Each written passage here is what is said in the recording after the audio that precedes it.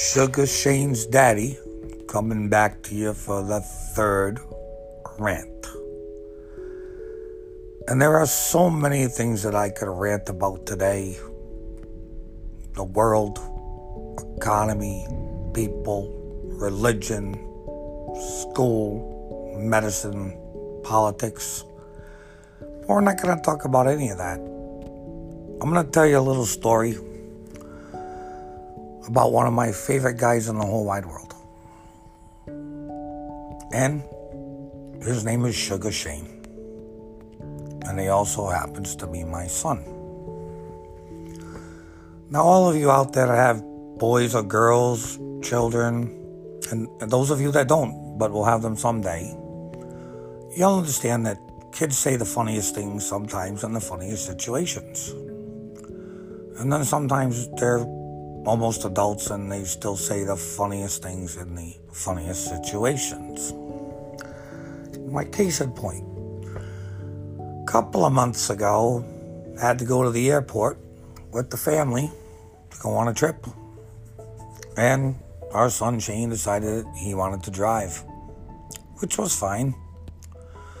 But when we got to the airport, it said arrivals to the left, departures to the right. Now keep in mind, we're going on a trip. So he's pulling to the left lane. And I see the sign again, half a mile, arrivals on the left, departures on the right. And I said, Shane, well, what are you doing, buddy? He goes, what do you mean, Dad? I go, you need to be in the other lane. He goes, no, we are arriving at the airport, are we not? Well, if that didn't make me bust a nut, it gets better. My daughter, who's in the back, says, yeah, Shane, you know, what are you, silly? And she goes, and by the way, on this flight, you better not act up because the other day, they threw a couple people off mid-flight. And now Shane looked at her and said, mid-flight?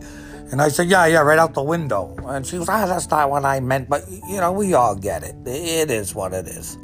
And it was actually an hysterical moment on the way to the airport, right before we got to deal with TSA. Which, again, is just one of my minor rants. Now, I understand that we all want to be safe. Our safety is a priority. Human beings are a priority, and nobody wants to have a problem. We just all want to go where we have to go because we have to go there for whatever reason and do what we have to do. And that's why we're going there in the first place. But when you get to TSA, and if you're not in the right lane, or you're not pre-selected, or you don't have a gold pass, a blue pass, a JetBlue, or this, a Mint card, or something, you just get put in line. And then as you go through the line and you migrate, the next thing you know, it's throw all your shit in a bucket, quick. Take your shoes off, take your belt off, take your money out, take your tickets out, take everything you got, throw it in the bucket. Then go and stand and, you know, do a little exercise or, a jumping jack. A still jumping jack, just for the machine, so I can, like, circle around you and let them know any type of metal you have in your body or metal on your body or God knows what else these things pick up. And it's really okay, I get it. But my question is, if we got to go through that machine, why do we gotta take all our shit off? Can't the machine pick up what shit we have on us without it being off of us? Second of all, what is it that's really happening with this TSA stuff? Now, what I mean by that is at one point you could take a lighter, then you couldn't. Then you could take fluids, then you couldn't. Then you could take suntan lotion, then you couldn't. You could take this, you could take that, but you can't take this. I've been on planes where I've gone one way and everything's got through. Then on the way back, they've told me that I had, illegal pair of scissors in my shaving bag or something similar that they just didn't want to pass through on the way back. But my point was, I brought it all the way here.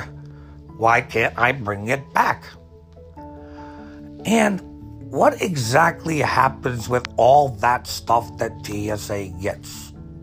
In other words, I would be willing to bet that 90% of the people who are listening to this who actually travel on planes have given something up to TSA because they said it wasn't acceptable. Fine. But where does it really go? And then, what do they do with it? Because I would like to bid on all that stuff. You know, a couple of dollars for 80,000 lighters, 8 million knives, jackknives, toenail clippers, little things, wallets, money. I mean, it's astronomical. The things that daily the TSA gets from us. And yet, nobody makes a gripe. Nobody says a thing. Nobody does anything at all. We just go, yes, sir, no, sir, thank you, sir. And thank God we get to our destination safely. And I do appreciate all you TSA workers and employees that make sure that we stay safe every day. But every once in a while, it is nice when you say, leave your clothes, leave your pants, leave your shoes and jacket on and walk through the machine. Because we all just want to get where we want to go. And we all just want to be with our loved ones. Thank you. Hope to talk to y'all soon. And God bless. It is what it is. And it is what it will be. Always. Thank you.